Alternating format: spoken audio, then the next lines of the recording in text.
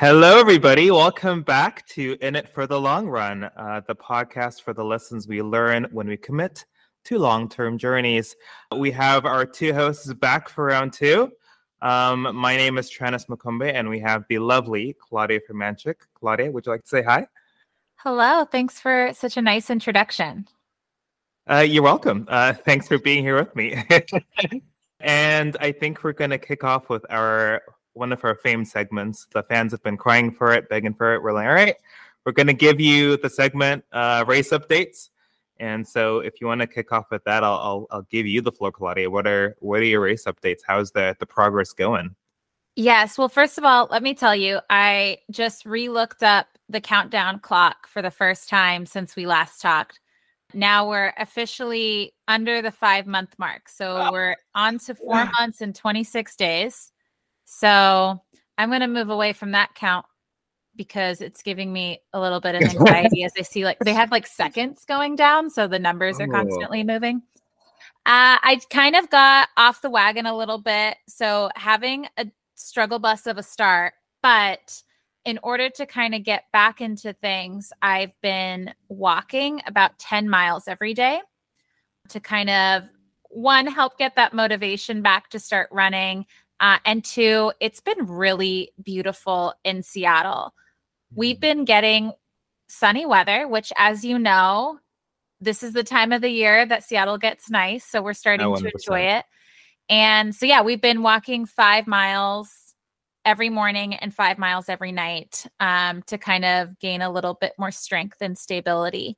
So that will just help when I start to run again this week. But I'm feeling pretty good. What about yourself, Chernos?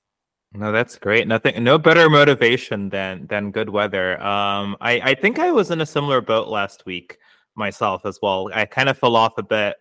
To be honest, I just had really painful knees sores. Like my joints were just not feeling it, and which was weird because I had been running for 2 weeks at that point, as you know. But I guess my knees caught up with me, and it was very, very sore, not just to run but to walk. And so I was starting to get a couple of doubts on the race, to be honest. That was my first big moment to step back and be like, is this something I'm really prepared for and my body's prepared for? So I decided to just call it in for the week, take some actual rest and fully heal. But the good news is this week my knees are back on track now that I'm back in Chicago. I got a knee brace and that helped a little bit with the healing. And our good old friend TikTok has some amazing stretches for the knees as well. So that's what life in your 30s is looking like for me. But yeah, no, I'm really excited to get back on the wagon and start training again this week. That's kind of where it's at. I think I'd like to see some of these TikTok stretches. Oh, I got you, girl. They have chairs, they have all these tools that you can use to bend all sorts of ways. I'm like, I have been super bold thinking I could just hop off my couch and run down the street. You definitely need to prepare before and after for these runs. Yeah, I'm glad you're taking care of yourself and giving yourself the time. You know, we still have a lot of time, so I don't think that sets us back too far. And I was asking a runner about knee injuries, and they mentioned that often that's when you have tight hips. So I wonder if some of your stretches kind of working on that too then. No, these ones aren't really necessarily on the hips. That's kind of quad-esque because imagine, okay, so picture this. It's almost like you're trying to balance on one leg while the other leg is fully sticking out forward in front of you, and you're just using the one leg as leverage, bouncing up and down. So obviously you'd have a chair or something to support, but that's kind of the motion that a lot of these stretches go for, kind of standing on one leg, bouncing up and down. All right, send me the TikToks. I'm having a hard time picturing this, even though you're describing it really, really well. The other point I was going to make was when in doubt, I do think walking is very helpful. We met last year at my brother was running the marathon over on Whidbey Island, and my partner, Adriel, which he will actually introduce him later a little bit in the show, he was running the half marathon. And one of the pacers, they have these people that if you want to keep an 8-minute mile, they have these signs so you can keep up with them. So you keep that steady pace. So he was one of the pacers, and I think he was like in his 60s, but he started running marathons in his 50s. And his like main feedback of his training plan was he just walks all the time. He's like, if I can't run, I'll walk 15 miles a day and I feel ready. And he ran the Boston Marathon, actually. Oh, I mean, the Boston Marathon's kind of the tip top tier of the run. So that's way up there. I'm very impressed that he's able to squeeze in. How old did you say this gentleman is? Don't quote me on it, but I believe he said he was in his 60s. He looked pretty good though for his age. So very, very impressive. Yeah. Yeah. Running helps keep you young. That's the fountain of youth secret. We figured it out. I guess that's been my motto for this week. If I can't run, walking is the next best thing. So, maybe even better. Yeah. Or maybe even better. Agreed. And yes, I think I'm trying to rally the troops as well in terms of the marathon itself. I decided to tell my mom about it and try to get her to come support a little bit in Utah if she has the opportunity. So it's very adorable. For those listeners that may not know, my mom, as am I, is an immigrant from Zimbabwe. So she is not familiar with all 50 states. So she calls Utah. And so she's just like, when is the race in Utah? And I'm like, I got you, Mom. It's in St. George. It's on October 7th. Let me look for flights. It's like, oh, can I go to Vegas? I'm like, yep, you can go to Vegas as well if you want to. So we're trying to figure out her coming down, but it's more likely than not that she will. And who doesn't love a little motherly support from time to time, especially with Mother's Day around the corner? That's right. And your mom is the sweetest. She's such a cheerleader. So I would love that. No, 100%. I hope she can make it. You just reminded me, just like a little tidbit here, and I won't derail too much, but my mom is also an immigrant from Poland. And it was kind of funny. She got into running when she came to the States. And at the time when she was growing up, running wasn't a thing in Poland. And she later on went back to visit family. And she decided to exercise while she was there. And so she was running on the street. And this bus driver like stopped and was, expecting that she was running for the bus to like catch it. And she was like, no, I'm just like working out. And the culture like difference there, they were so confused. Now, this is not the case anymore, obviously, but at the time it was just a little bit more isolated and people just didn't run in Poland. That wasn't something that you did. Kind of an interesting little tidbit there. Yeah, for sure. I think there's definitely a TikTok or a TikTok trend that went around in the 2020s that had the similar mindset where you make fun of like folks running. It's just like, oh, are you running on purpose? Why? Wait, why? Or what are you running from? Are you okay? It's just, no, I'm just going on a run. I'm okay. And on that note, I'm sure we can transition to our very first guest on In It for the Long Run. Claudia, would you like to introduce him? Yes, I have Adriel Francois here. He is my wonderful fiance, actually. So he's sitting right here. We're in the apartment together. And, when I met Adriel, he had maybe a little bit less of outdoor recreational activity.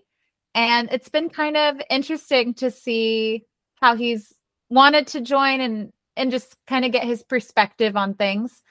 So I'm going to hand it off to Adriel to say hello. Wow. What an introduction. Thank you so much for having me, and I'm glad to be the first guest. Yeah, so we decided to have Adriel on partially because he's had quite a journey, coming from, you moved here in what year? 2003. Yeah, so he moved here from Haiti in 2003 as a 13-year-old, and he lived in Miami and then moved to Seattle, then met me, and then we went on some different types of long overnight kind of recreational outdoors things, including backpacking and various other, activities. And then most recently we went on a 3-month bike ride across the United States last summer in June 2022. And that's kind of what we just want to talk about your life in general and how you got to that point. And then we'll focus maybe a little bit more on the bike ride itself. Yeah, I'm excited. I think I have a lot of fun experience with you these past 3-4 years. I'm happy to share my experience with both of you guys and your audience. Awesome. Thanks, Adriel. I mean, I think we both have pretty similar journeys in the sense of moving to the States and having to adjust cultures and understand something entirely new from the world that we're used to. Could you repeat what age you said you moved here? Yeah, I don't want to give my age away. You know, yeah. I'm forever your state and your social security number. No, yeah.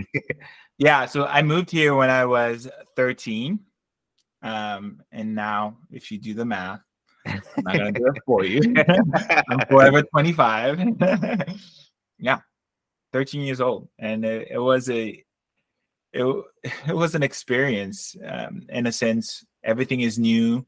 You have a whole new identity that you have to go into or form or develop, and you have to kind of forget in a way everything else you know or you've experienced just so you could fit in and yeah. Because you moved to Miami, correct? Which, to my understanding, maybe has a bit of a Haitian community, no? Or did you feel completely somewhat isolated and you moved with your family? What was that experience like for you? Yeah, no, not at all. Not feeling isolated at all because I didn't know better. And there is a large population of Haitian and Haitian American in Miami. Coming here, my dad had his own church that he went to that I attended, so I never really felt alone in a sense of community-wise. Other times I felt alone, but never really felt alone. Because I noted how you said that you felt like you have to forget parts of yourself when you moved here. What parts would you say you forgot then?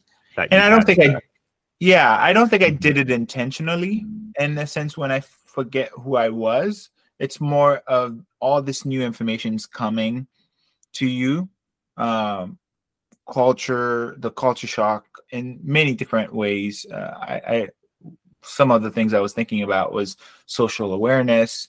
Having to the language is obviously an obvious one, but also keeping up with the pace of lifestyle here. It was completely different than the Caribbean where everything is going with the flow and right? It's completely different.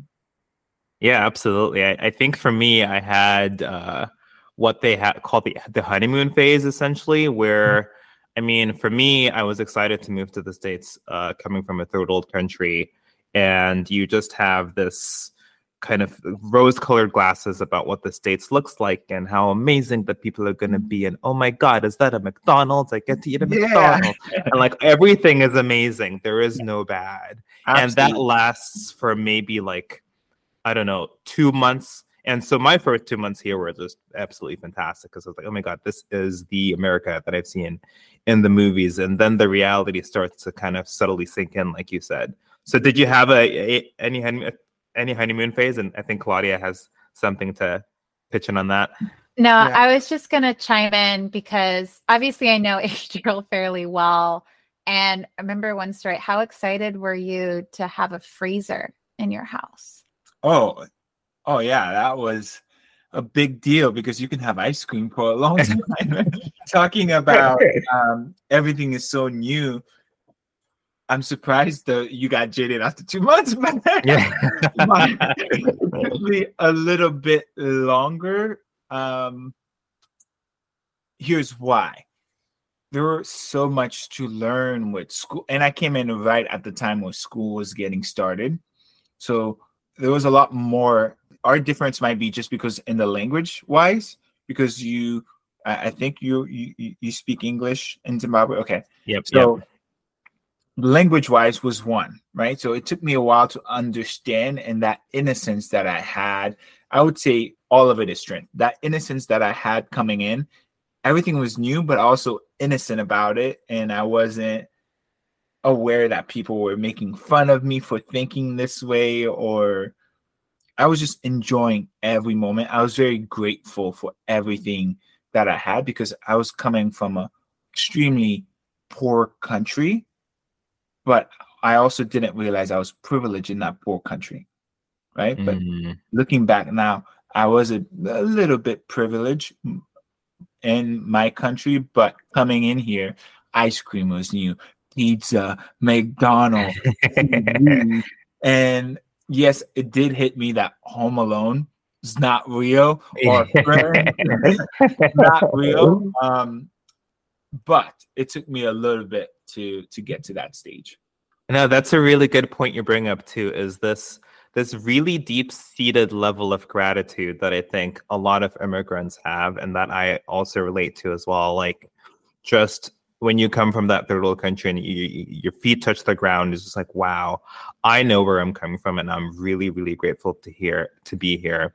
And even years on, you find a lot of people that have quote unquote first world problems. Then it's just like, oh no, my coffee's too hot. And it's like, well,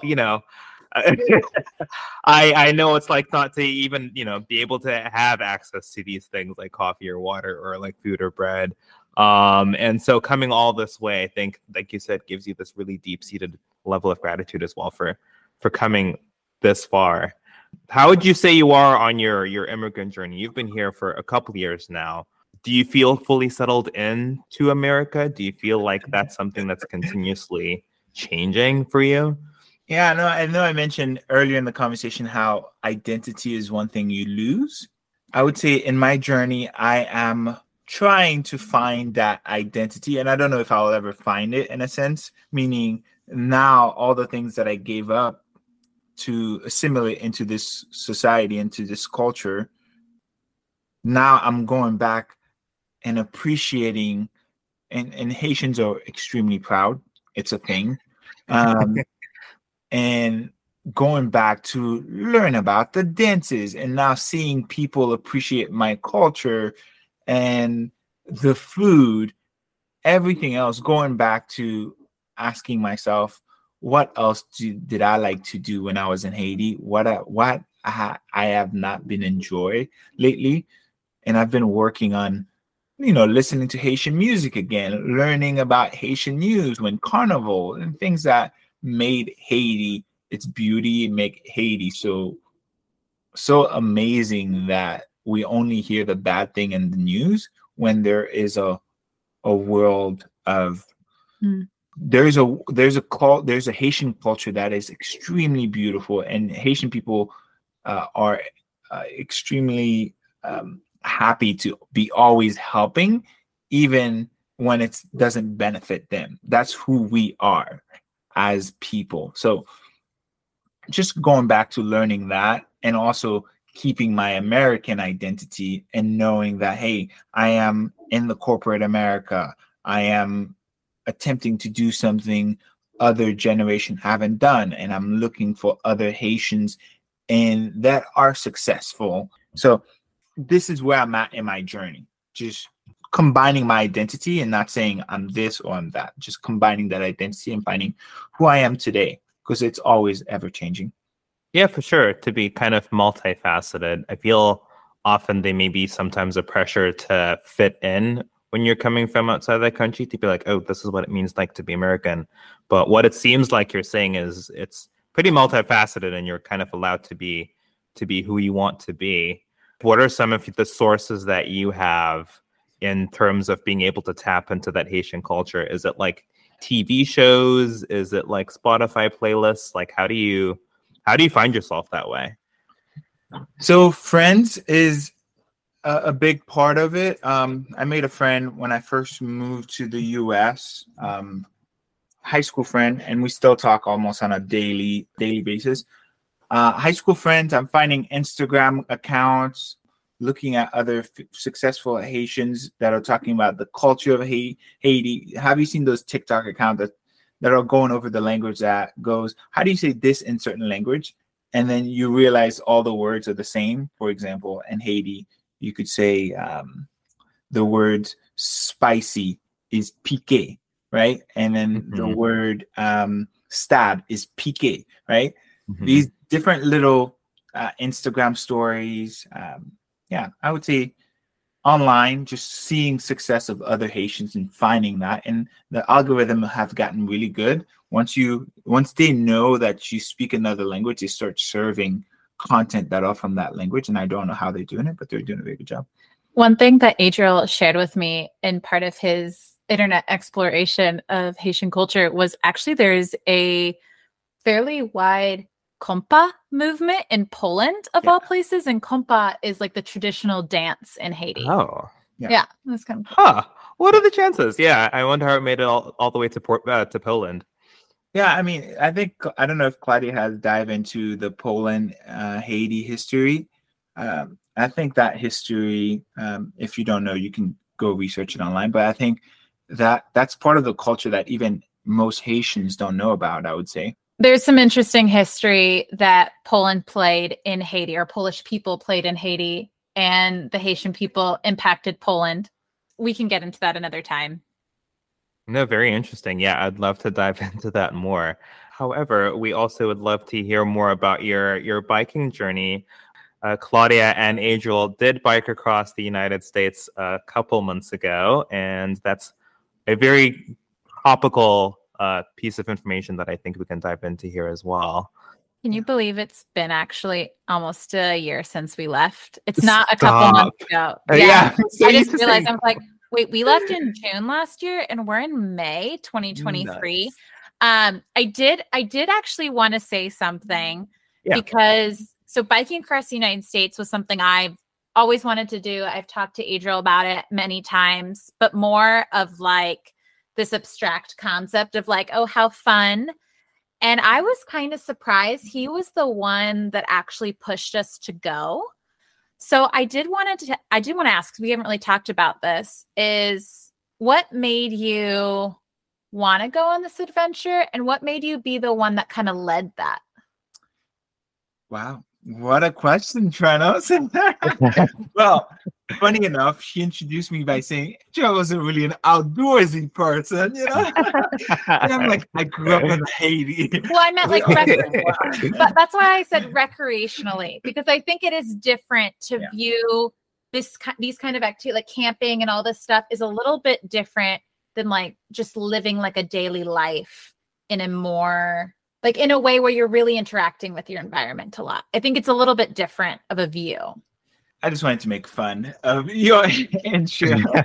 So getting back to the question of why did I drive this need to go explore, Claudia's dream and her idea. So when I met Claudia, I always thought her idea of how she explored the world was interesting, because when we first met, she was talking about she was going on a trip to Peru, how she was going to really explore the different communities instead of the typical, oh, I'm just going to lay on the beach and have a martini. And anyway, that's how I was attracted to her, and I wanted to keep talking to her. For me, the reason why I wanted to go on this trip and why I pushed for her to go on this trip is funny enough because I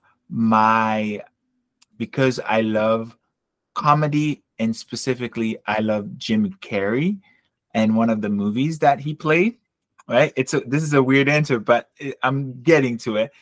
One of the movies that he played, he became a yes man, where opportunities arise, and with the yes that he says in his life, and he discovered there's a whole sort of world he wasn't living because he was saying yes.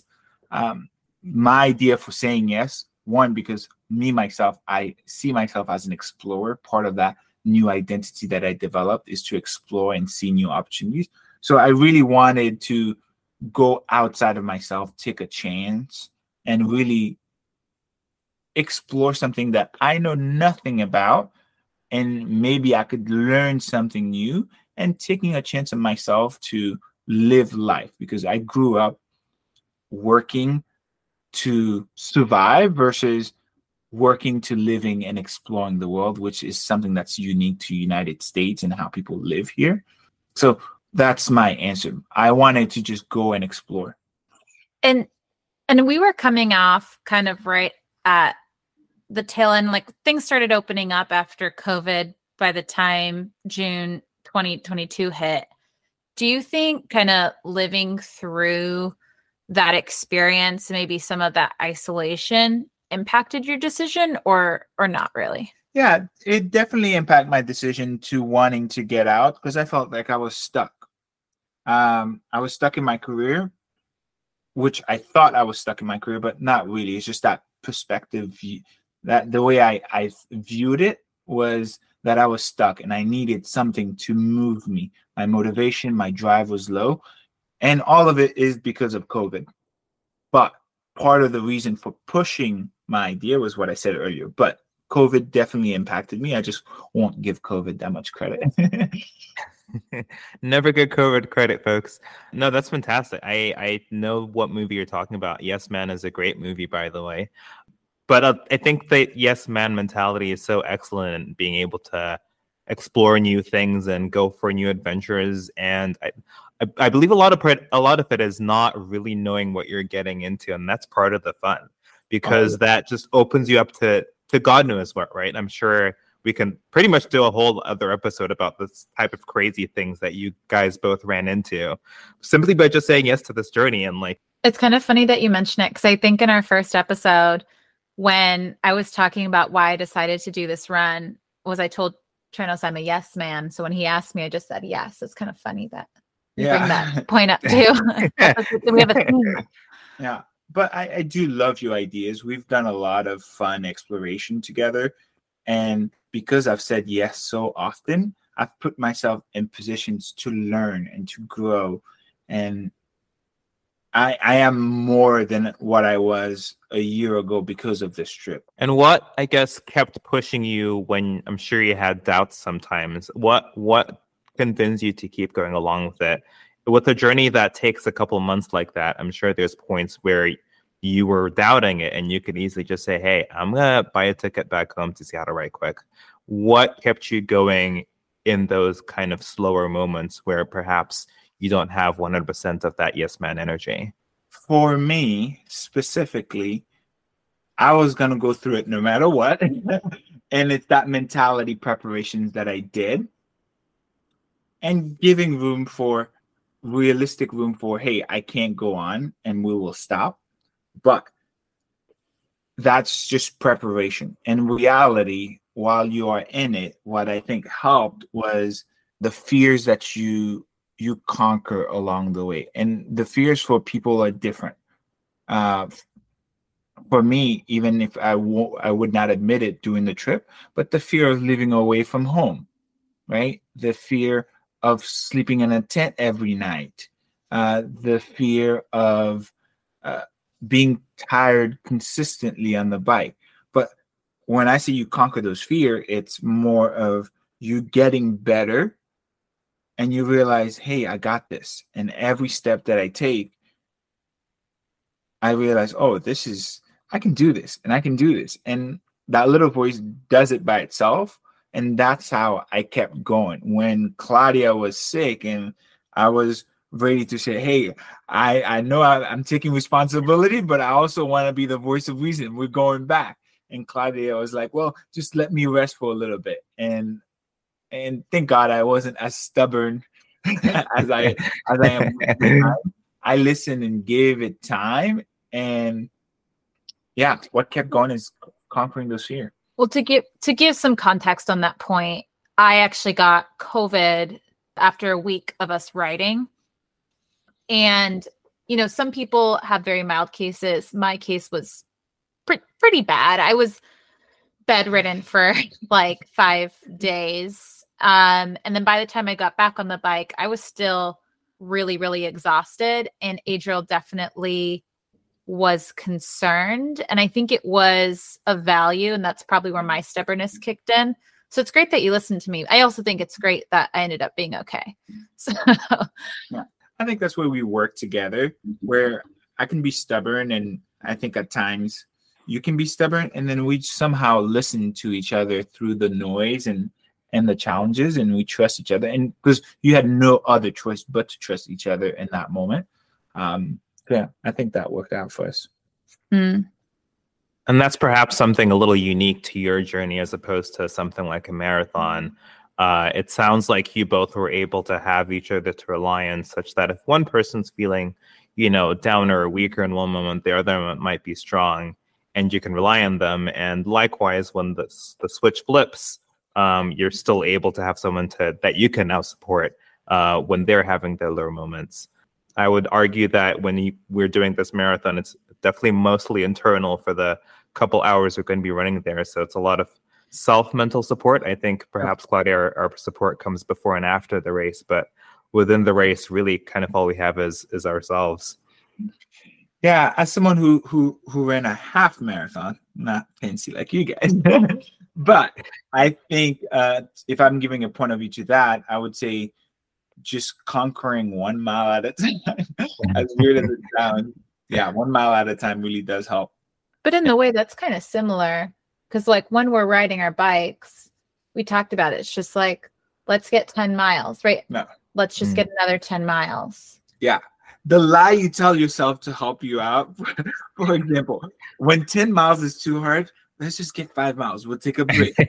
When 5 miles is too hard, let's just get over, like, I think we talked about this, especially going up the Sisters climb. Mackenzie Pass, sorry. Claudia was still sick. And Claudia's like, this is hard. I'm like, okay, we'll take a break in a second. Just go a little bit further. And eventually we made it all the way up little by little. I think you just have to encourage yourself and give yourself a small little goal to achieve that you can do. Yeah, so people don't feel too bad that I got COVID on this trip. One of the silver linings that I got from it was I actually lost my sense of smell for a month, and we went through a lot of farmland, and Adriel was suffering, and I was. Don't remind me of that. We're here to talk about the good part. Yeah. No, tell me more about this bad smelling land. This is the gold. Oh, I was gonna say, I witnessed a little bit about this, and we've rehashed a little bit, but I'm curious, how do you feel your personal background, as a Black Haitian man, impacted your experience, especially cycling, across mostly rural United States? It's a lot. The question is heavy because on one hand, history and you try to keep history in mind, but on the other hand, the innocence of coming from another country, also wanting to explore and wanting to just accept things as they are. Going through, I realized innocence and ignorance in a way, it's not too bad to just let things go as they develop and not have a preconceived notions of, oh, I'm going through there, it's bad. Just go. And you will find people that are so helpful and that are willing to take care of you. Going through, was I scared? Absolutely. But was that the first thing in my mind? Absolutely not. Because of my experience as I met people and really exploring America, that it's just beautiful. It's big. I feel so small. And I was also proud that I was probably the first Haitian to ever cross. It was kind of surprising. We actually met somebody who spoke Creole. Oh, yeah. A pastor who volunteered, who had a church in Haiti, who volunteered a couple of times, and he spoke really good Creole. Oh, no way. So he picked it up in his years in Haiti. Yeah, it's amazing. His Creole was on point. And he didn't just know the simple sac passe. He was going deep with Creole, which I was surprised by. I think we were really lucky in the sense that we definitely stood out, and the people that were curious and excited about our story were the people that approached us. So I think we had a little bit of a filtered view in the sense that we got most of the good. And I'm sure that, just like everything, there's good and bad out there, but we experienced mostly good. Yeah. Because we experienced only good, I think we did get a lot of reactions. I hope this is okay for me to share. You don't see a lot of Black cyclists, just to say it plainly, and people were very excited to meet Adriel. Yeah, a little celebrity. credit it to my personality, but Well, no, because they like said, "Oh my gosh, a black cyclist!" Like it was very in your face, and I don't know. How did you feel about that? Yeah, so part of me sometimes forget that I'm a foreigner or my English. I speak English with an accent. Part of me forgets that sometimes. On the road, I was reminded of that every day that I have. So, how did I feel about it? I don't know. I don't want to say I don't care, but it didn't bother me. But it was one of those things that I realized, am I speaking with that? Do I have that much of a heavy accent or what's going on there? But on the other hand, people love to approach me and people love to make friends. And I'm the type, you start talking to me, I start talking, whatever you're talking about, I talk about it, and we go deep into it. Yeah. Yeah, every time I left Adriel alone, like even to go to the bathroom or buy a snack, he'd make a friend. Yeah. Yeah, So Adriel's super easy to talk. You can make a friend in any part of the country, I would say. No, I'm glad that both of you, traveling as an interracial couple, you'll probably meet all sorts of people, but it sounds like for the most part, you got some pretty positive experiences out of it. You really never know what you're going to get out there. Yeah. No, we're very lucky because we heard some stalking stories from a couple of friends, not interracial, just regular Caucasian couple. But yeah, I heard a couple of horrible stories. Yeah.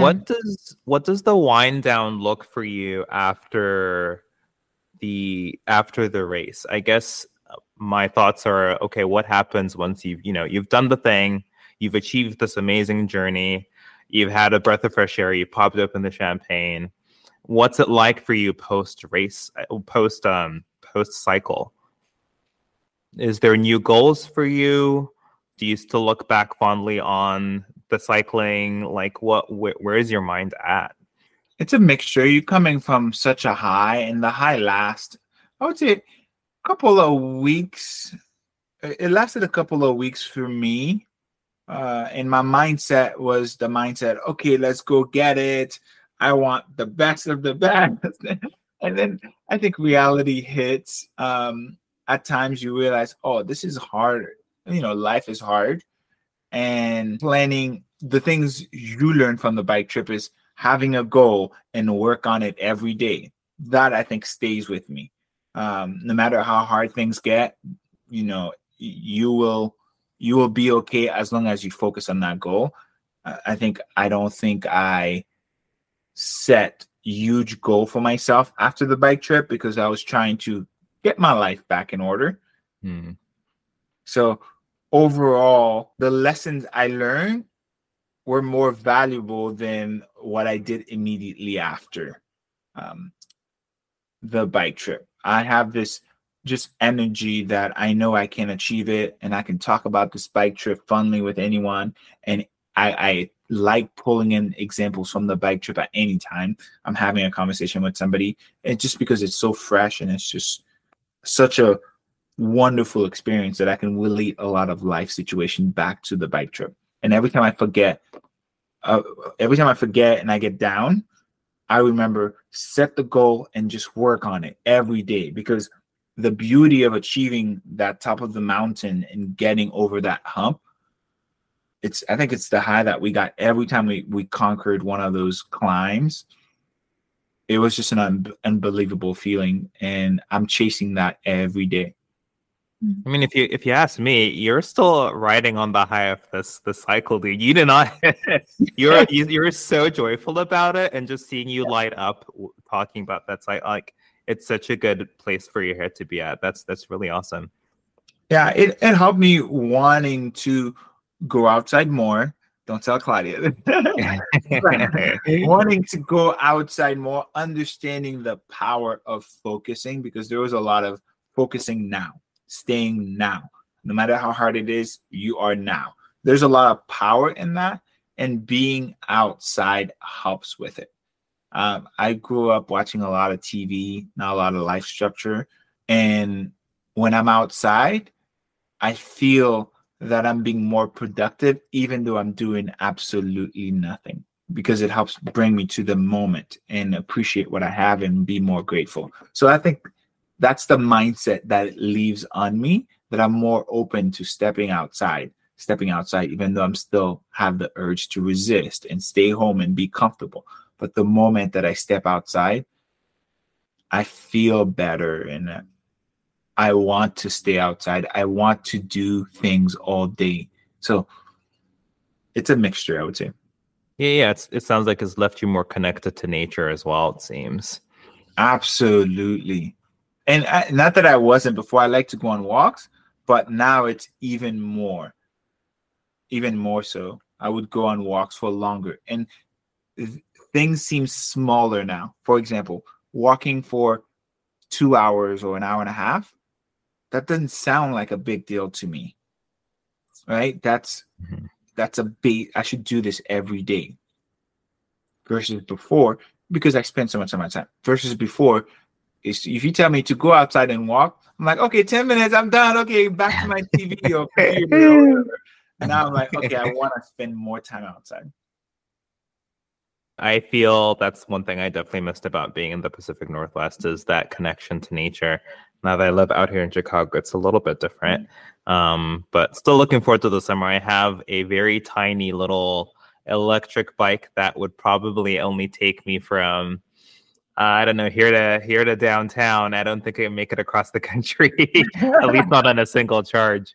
But yeah, I take that wherever I can, at least to get little outdoor adventures here and there during the day.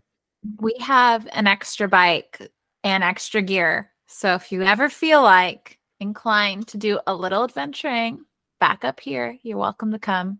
We'll take care of you. Oh yeah, I'm your height, so. That's okay. I think we can edit that piece out. Yeah, should we move on to the fun little segments, or is there anything else, Claudia, that you want to dive into with our guest here? Yeah, there's so much to unpack about Adriel's life journey and this bike ride, but I think we have a pretty good essence of what you experienced and what you learned from it. So. Oh, thank you. Yeah. We have some segments on the show here, Adriel, that we ask every guest. Drum roll. The first segment that we have for you is what is in your backpack? Yeah. So what were the top things that you kept with you for the bike ride that kept you sane, that kept you going? They could be practical, they could be sentimental. What's in your backpack? I'm excited because I listened to the first episode. You're like, now it's coming to me. So, what's in my backpack? I would say, wow, this is tougher when you're on the spot, even though I prepared for this. Snack, always with a good snack. I'm sorry, no matter how I go about it, always have some Nature's Valley because that saved our life. What else is in my backpack? We are also not sponsored by Nature Valley, but we could be. But we could be. We could be.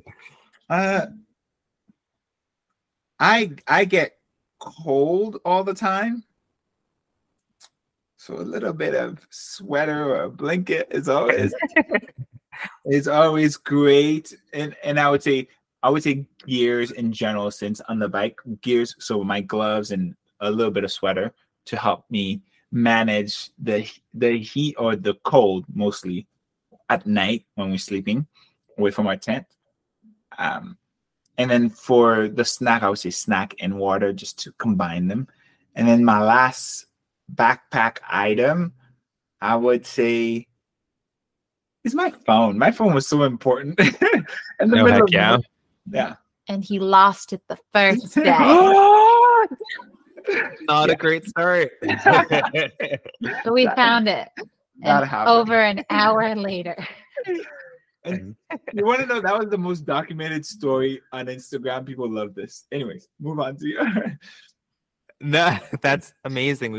What is the synopsis of the losing the phone story? So quickly, as we're biking, I put my phone in my pocket. I told Claudia, one of us should have a phone off because, we want to make sure one phone is always charged. I don't know what I was thinking. You turned off the phone. Yeah. Yeah. And somehow my backpack got unloosed. One of the bungee cord I had on my bike. The pannier, yeah. Yeah. It got loose and it got caught in my tire. And I fell on the side of the bike path where there was a bunch of there's a bunch of like ivy. Yeah. Ow. I lost my phone and we spent an hour and a half looking for it. Well, let me add a detail. So he gets ready, we fix the bungee cord, we start biking. I'm like, all right, let's go. We're good. And then all of a sudden I see Adriel get smaller and smaller in my little bike mirror that I have. And I was like, what is he doing? Yeah. So I turn back around and he notifies me that he lost his phone, but we couldn't remember exactly where he fell. That was the main problem. And he fell in the ivy. So the phone was somewhere in the ivy that lined the entire path. We weren't sure exactly where it was. And when I dropped my own phone just to see what it would look like, even knowing where my phone in the ivy was, I hardly could see it. So we were just walking through the ivy and we had been walking in the wrong section for a good 45 minutes. Ow. Ooh. Yeah. Until you got to the right spot and found the phone. We were about to give up, but the AT&T store to get a new phone, because we weren't about to start this journey without Adriel's phone, opened at 10 and we had left our house at like before 6 a.m. Oof. So we had time. We're like, well, we can just keep looking. Yeah. I'm persistent. I got it. Persistence will get you through that journey. No, I think the one thing that Claudia and I had in common in our backpacks was sunscreen. That's one thing that we were like, do not forget sunscreen. Angel doesn't think. I don't think about sunscreen. I mean, you had me at snacks, child. I'm like, ooh, even if I'm just sitting at home, that's one thing I'll have in my backpack. Our next segment is That's a Stretch, aka Two Truths and a Lie. Two truths and a lie. And I have to share those two truths and a lie. And then Trenos and I are going to guess which one is the lie. Okay. I was top 7 in my high school track and field or cross country team. And that's one. Number 2 is, I've met at least 7 celebrities, including Pitbull, which is my favorite. Mr. 305. And then I have 2 degrees. Claudia is engaged to this man, so she may have better knowledge. I think I know the answer. I'm going to let you guess to have this be fair game. I believe you've met Mr. Worldwide. I know that you've had that job in Miami as like, I think you were the Fat and Blue. You're what now? At the Fat and Blue, we did events. Yeah. Yes, exactly. Where you bumped into so many celebrities, and I want to say you were in the top 7, so I'm gonna say the lie is that you have 2 degrees. Yeah, no. I was gonna guess first before you gave it away. Oh no, yeah, you should have looked what he got. He was not in. What did you say? The top 7. Top 7. He was not. Top 7. They were running 18-minute miles to be in top 7. Okay. And that was the number 7 was running 18-minute for a 5K. And were you a runner? Is this like a half truth or you were okay? So you were in the race, but not part of the top 7. Yes, not part of the top 7. Too specific, Trenos. Come on. Yeah. Dang it. Because you threw out full is pretty specific. I'm a smart man. Right. And you threw out 2 degrees so easily. I was like, oh, that feels like a lie, but clever. Any other celebrities that you'd like to name drop for us here? Robin Thicke, Pharrell Williams, Dionne Warwick. Who else have I met? And we not Enrique Iglesias. What's his name? Ricky Martin. Ooh. Yeah, Ricky Martin was fun. Neo. Maroon 5. We got to 7. Yeah. That's good. I met Yeah. Oh, now you're showing off. Oh, Yeah. Adam He's like, Sandler. I could Oh, go come on. past 7. The Victoria's Secret top models. His favorite one to mention. Well, I didn't want to mention that one. Yeah.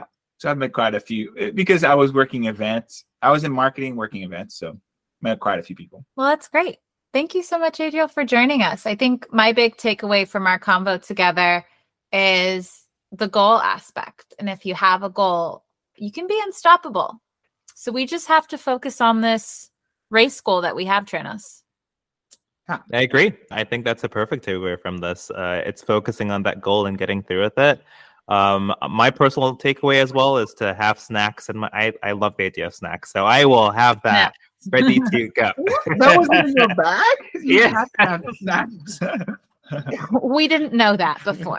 Yeah, we didn't. That wasn't a common knowledge. But yes, Adriel, thank you so much for being our very first guest on our special podcast, In It for the Long Run.